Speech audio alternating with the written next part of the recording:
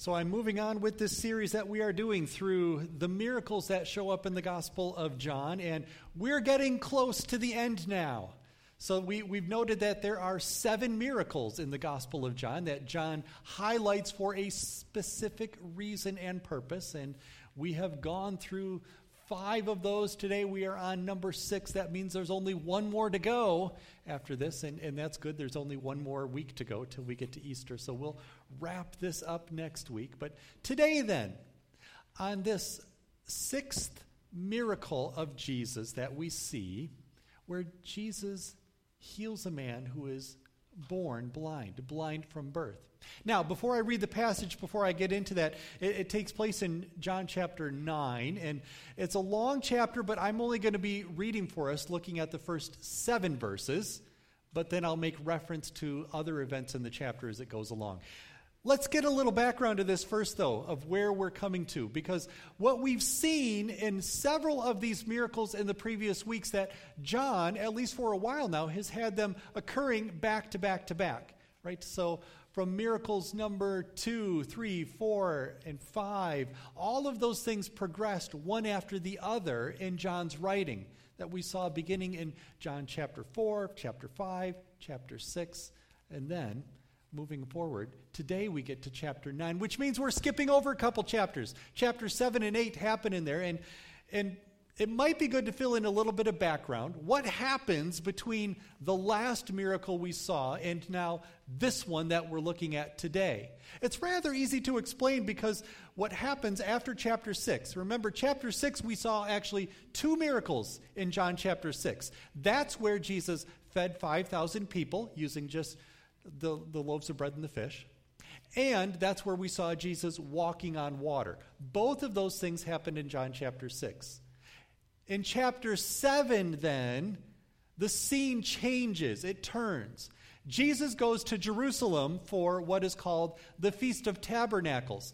And that event, the Feast of Tabernacles, John starts with chapter 7, and it goes all the way through the first half of chapter 10. So 3.5 chapters in the Gospel of John focus on this particular time and event, the Feast of Tabernacles, and Jesus is in Jerusalem. That begins in chapter 7, and it's still taking place with what we're going to look at today in chapter 9. So that's the setting. That's where he's coming from. What happens then is, at first, in chapter 7, if you were to go back and read that, people are asking, so Jesus, it's the Feast of Tabernacles. Are you coming to Jerusalem? And at first, Jesus says, no, I don't think I will. Because Jesus, by this point in the story, is getting into quite a bit of trouble with the religious leaders and the rulers in Jerusalem. So, naturally, when the Feast of Tabernacles starts, all of those religious authorities are asking the people coming from Galilee, so how about that Jesus guy? Where is he? And they all say, well, he's not coming. So they're looking for him. But if you read through chapter 7, Jesus actually does show up in Jerusalem for the feast, but he goes sort of incognito, undercover. He doesn't tell anyone he's coming. And so Jesus is in Jerusalem, but people don't know he's there yet. They weren't expecting him. But of course, Jesus starts teaching. He starts interacting with people, and soon enough the word gets out. Hey, he's here after all. Jesus is here.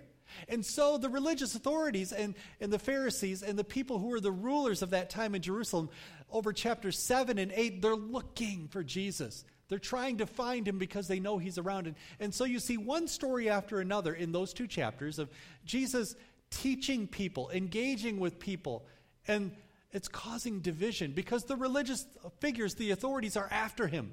They want to catch him. They want to arrest him. And in some of those stories that you read in those 2 chapters, in fact, they even get to a point of they're catching up to him, they find him, and they're picking up stones to kill him, to stone him to death.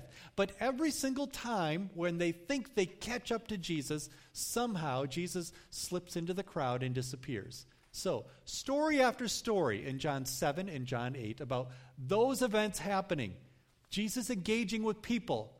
The people being divided about who he is, and then Jesus slipping into the crowd and getting away from that moment. That's what happens repeatedly over those 2 chapters. All in Jerusalem and all at this Feast of Tabernacles. Okay? That sets the stage then for what happens in this passage that we see today. Still in Jerusalem, still at the Feast of Tabernacles. And here's what happens.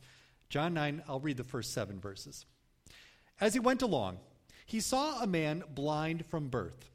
His disciples asked him, "Rabbi, who sinned, this man or his parents, that he was born blind?"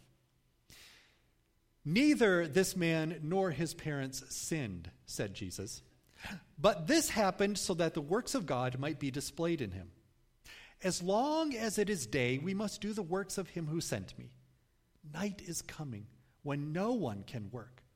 While I am in the world, I am the light of the world."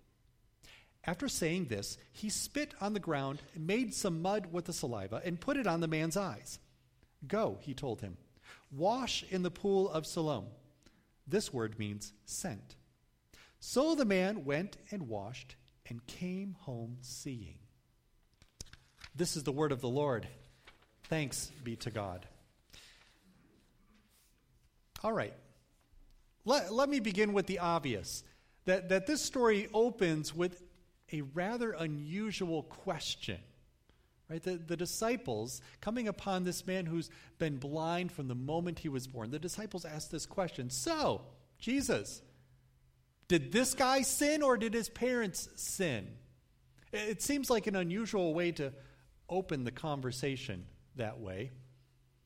But they're wondering about something which maybe reveals some of their own thoughts, right? There's an assumption that takes place here. The assumption that the disciples have is that this man's blindness must be a result of sin. They don't ask the question of if. They don't say, well, is this man blind because of sin? No, they assume that part already. They are asking the question of, well, which sin is it? Where did it come from? That's where they're going into with that. And I suppose maybe the question makes sense given their assumption, right? The assumption that because this man was born blind, there must be a sin. But they're puzzled a bit. If he was born from the moment of birth, does that mean that this guy must have somehow committed a sin as a fetus yet before being born? Or is it something the parents did, which now resulted in this man being born blind? So maybe the question isn't that out of place, given that they assumed a connection there between sin and blindness for this guy. But Jesus deflects all of that, doesn't he? He says, no, it's not like that at all.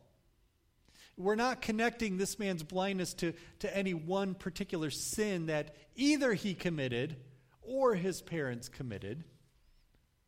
But it's all that way in that story of introducing a theme that comes about that will show up a little later in this story. A theme of sin and blindness that begins with this discussion that takes place between Jesus and his disciples. And we know from other parts of Scripture that the sin, right, the hardship, the affliction, the suffering that we see in this world, that it comes into a broken world because we are born into a world of broken sin. And we are broken sinners with a sinful nature from the time that we are born. We know and acknowledge that through Scripture. But we also see those places in Scripture where God testifies through Scripture elsewhere that it doesn't necessarily always have a one-to-one correspondence. That you can go back and make a list of every single hardship in your life and then trace it in some way to one particular sin that was committed. It doesn't always work that way. In fact, you see that throughout Scripture, don't you? How many of the Psalms give testimony where the psalmist writes and cries out, God, why is it that the wicked prosper and the righteous suffer? That they acknowledge that this takes place. Or the wisdom writer in Ecclesiastes who notes that God causes both the sun to shine and the rain to fall on the righteous and the wicked alike. You see, we note that, okay, The question that the disciples are asking here is itself a flawed question. That there's not a particular sin to be identified in this case. And Jesus points that out in this passage, doesn't he? He says, no, you're not getting this right. It's not because of a particular sin that this man was born blind. But then he goes on to say that the glory of God is revealed. Now here's where the Greek of the passage doesn't translate well, or it doesn't translate easily. Because if you read it the way that it comes to us in our English Bibles, it almost gives you the idea that God made this man born blind for this moment. That's at least how it sounds like when it comes through those words, doesn't it? Because he says that in verse 3. But this happened so that the works of God might be displayed in him. But the Greek of that passage actually puts the end clause first, which doesn't really make good English. If I were to put that in English, it would flip the sentence around. It would actually read something like, so that the works of God might be displayed, this. And that leaves us a bit hanging. This what? Well, this man born blind. This miracle that's about to happen. This encounter with someone who is suffering with the one who can heal. There's a bit of ambiguity in that. So it's not necessarily the case, at least the way the English makes it sound, that God made this man born blind all for this moment that's occurring. But rather, Jesus encounters a moment in which God's glory may be revealed in what it is that he is doing and about to do. So he gives that lesson, along with that theme that we see coming through this, a theme that begins with this question of the disciples about sin and blindness. But there's another theme that comes into this as well, because Jesus has a little bit more to say. Then he goes on to the story about all the work that is necessary to do during the day while it is light, because when it is dark at night, this work cannot be done. So there's this other saying that throws into this, which you wonder, all right, how does this fit into the story? What is Jesus getting at here? He's giving us a whole nother layer of meaning with the theme here, talking about light and darkness, daytime and nighttime. It seems rather confusing. The entire setup to this miracle is a little bit of a head scratcher. It's kind of puzzling. What are you talking about? But then it becomes clear as this goes on. And we'll piece that together in a little bit where we see this all find its place. Then the actual miracle. What Jesus does here, it's verses 6 and 7. It just takes up 2 verses, and it's rather straightforward and rather simple, right? He spits on the ground, he makes some mud, he smears it on the man's eyes, tells him, go wash it off. He does, and he can see. And that's kind of where the story ends, at least the miracle part of the story. It's rather straightforward in that. So it would seem then that these few questions and observations of Jesus leading up to this miracle have some significance. This whole idea of sin and blindness, light and darkness, must somehow connect in and tie into what Jesus has just done here and is revealing. Well, of course, we have noted along as we've gone through all of these other miracles in the Gospel of John, how John has so many layers of meaning piled on top of these stories, doesn't he? That he is always pointing to something else. And I know I've said it every week. You're probably sick of me saying it by now, but yep, Gospel of John. 2 halves, right? First half are all these events that take place in the life of Jesus. The second half of John is that 1 week, the week that begins today, Palm Sunday, and goes to Easter. All those things in the first half point to the second half. So here again, we look at this miracle and we need to be uncovering a little bit of seeing what John is doing. He's pointing us forward to something, isn't he? He's looking ahead at something, isn't he? But there's something else in this story. I want us to notice some of the parallel that takes place here, because this story is not really all that unfamiliar, at least not in how we've traced some of these miracles already. It's not the first time that Jesus has healed someone in Jerusalem. So I skipped over all the detail that happens in the rest of chapter 9, but after this man receives his sight, he's questioned by the religious authorities there in Jerusalem, right? And what they then actually do is they bring in the parents of this guy who was blind as well, and they question them. The parents are actually afraid. They're afraid of the abusive power of the religious authorities, so they throw their kid under the bus. Like, don't ask us, he can answer for himself. Leave us out of this. So they question him again, and he gives testimony to the one who healed him, that Jesus is the one who gave him his sight back. And he ends up actually giving such a bold testimony about that the religious leaders throw him out of the synagogue. They banish him. He's excommunicated from their community. And later on that day, Jesus meets up with this guy again. And they finish the conversation where Jesus gives the deeper meaning behind what's happened. We've seen something kind of like this before.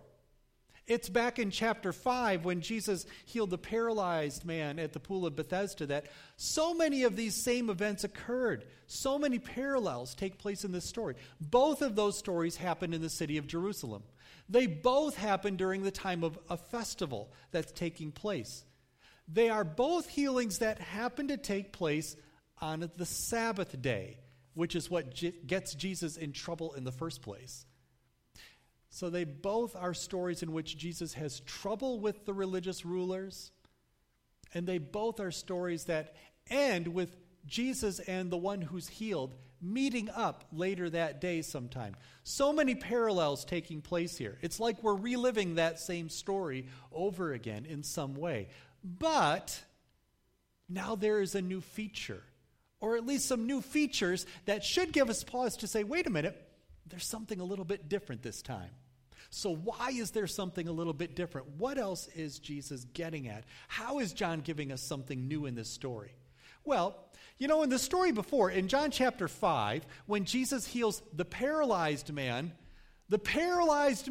never really affirms any faith in Jesus, if you remember that story. In fact, he never even says thank you. He never even acknowledges that Jesus is the one sent from God. And later in the day, after that paralyzed man who can now walk, after he figures out who Jesus is, what does he do? He turns him in. He goes to the religious authorities and says, that's the one. There he is. That's the one you want. Go get him. But this time, there's something a little bit different, isn't there? This time, the one who Jesus heals, this man who was born blind, gives testimony to it. He doesn't turn on Jesus. He doesn't turn him in, but he gives a testimony to Jesus as the one who healed him, as the one he will follow, as the one he believes in. You see, some of these themes are starting to come into play then, with blindness and sight, light and day, dark and night. And we see these features all pulling in then in the way that Jesus tells this story, in the way it comes to us, in the way that it shows that there is, in fact, a reversal that takes place here. In the beginning of chapter 9, in the beginning of this story, there's a man who's blind. All he sees is darkness. He cannot see anything. His whole world is dark. And Jesus turns that whole thing around. He gives him his sight, and he gives light to his life. And more than that, he gives him the gift of faith that he can see who Jesus actually is. That this man comes to Jesus in belief, in faith. But what we also see in this story by the time we get to the end of the chapter is that it's those religious authorities, those rulers of the people, the ones who thought they had all the answers, they thought they saw clearly the way the world should be. They thought they saw clearly how God wanted them to live, and it turns out they're the ones who are blind. A reversal that takes place here. That we begin by seeing that the one who started out as blind now can see. And the ones who think that they can see turn out to be blind. A little something more about the festival that's taking place here, the Feast of Tabernacles. Maybe you remember this or have learned about this one before, that in the Feast of Tabernacles, all the Israelites would go to the city of Jerusalem, and the highlight of that feast, right, the real celebration moment would come in the early evening. So during the time that they were there, what they would do during the Feast of Tabernacles is they would set up in the temple of the courtyard these large bowls that were elevated high on posts, and they would light fires up in these, and they would be like lanterns, lamps.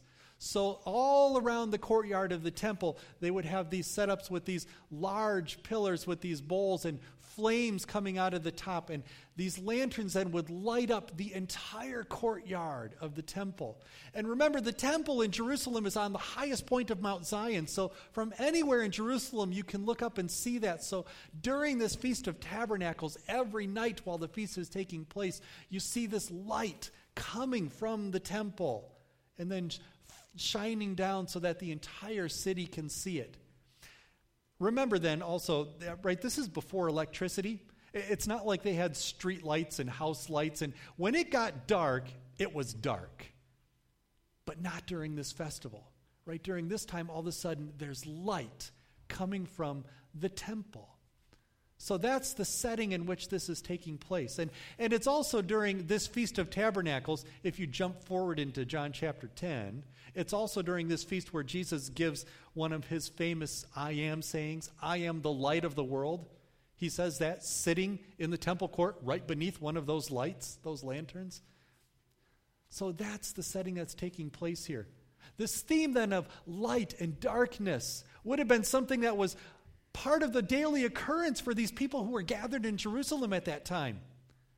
It's not this disconnected saying that Jesus is just putting out there, but now he's talking about this time when people all over Israel are gathered in Jerusalem for this feast, this festival in which every single night the light would shine from the temple. And he's making some connections with that scene, isn't he? He's talking about the light that shines into the darkness. And he's making some connections in which he is acknowledging, you know what, there are people in this world who live in darkness. And when Jesus comes to them and they are healed, they receive sight and they can see the light of God. And there are other people in this world who think they can see just fine, that they know what the light is, that they're walking in all the right ways, but because they have rejected Jesus, they actually stumble aimlessly in darkness. You see, Jesus is the one who opens the eyes of those who are lost in darkness so that they can see God.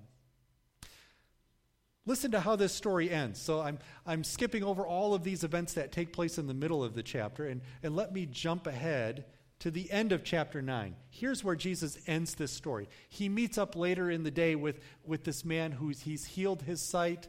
He's had all this interrogation this man has in front of the religious leaders. They end up cursing him and throwing him out of the synagogue.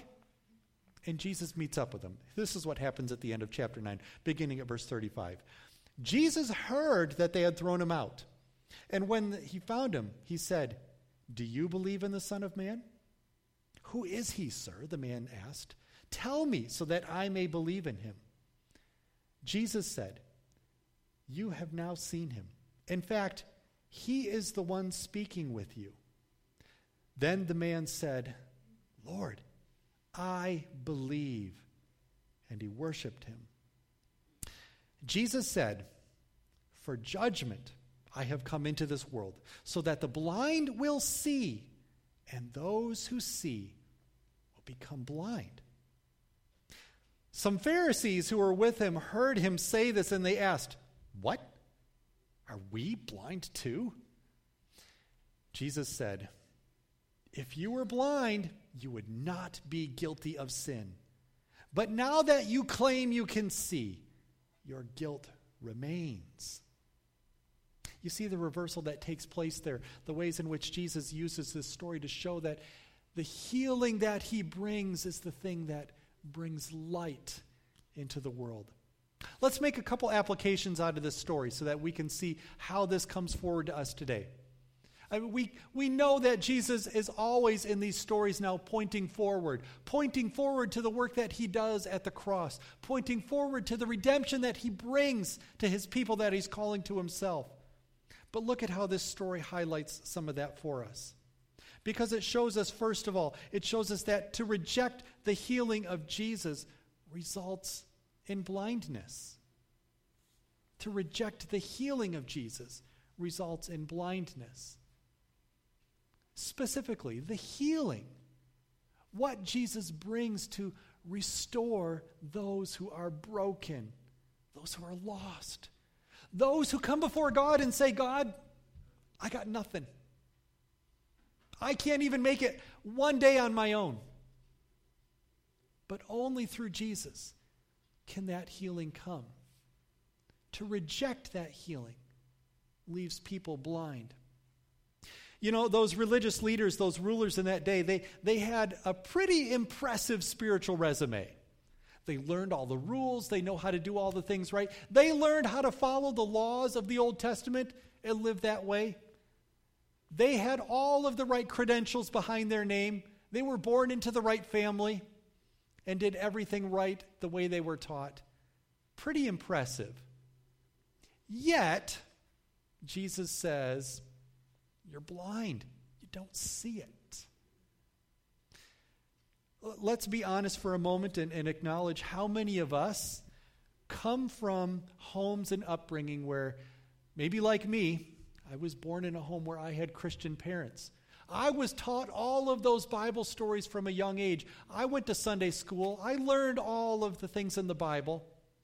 I learned all the habits I was supposed to follow, going to church and being generous. A pretty impressive spiritual resume. But unless there's a moment of coming to Jesus and saying, you know what? All those things, those are great things, but unless I'm healed by Jesus, I'm still blind. Because all those things on their own don't get me any closer to God's salvation. So to reject that healing of Jesus results in blindness. But we see the opposite of this story is also true, right? That to receive the healing of Jesus results in a vision that's fixed upon Jesus.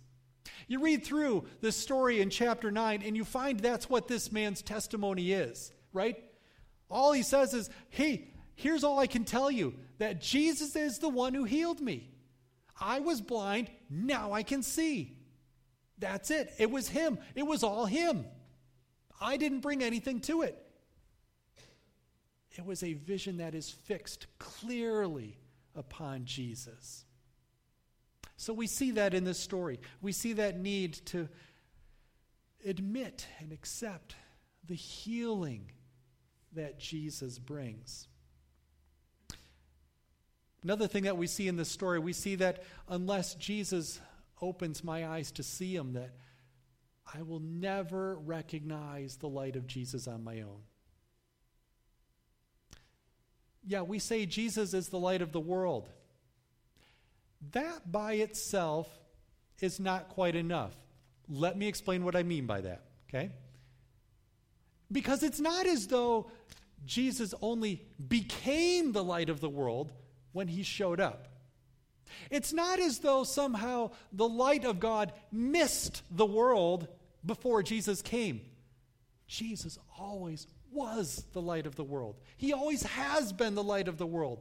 The light of God's grace and his love and his covenant has always been present in the world.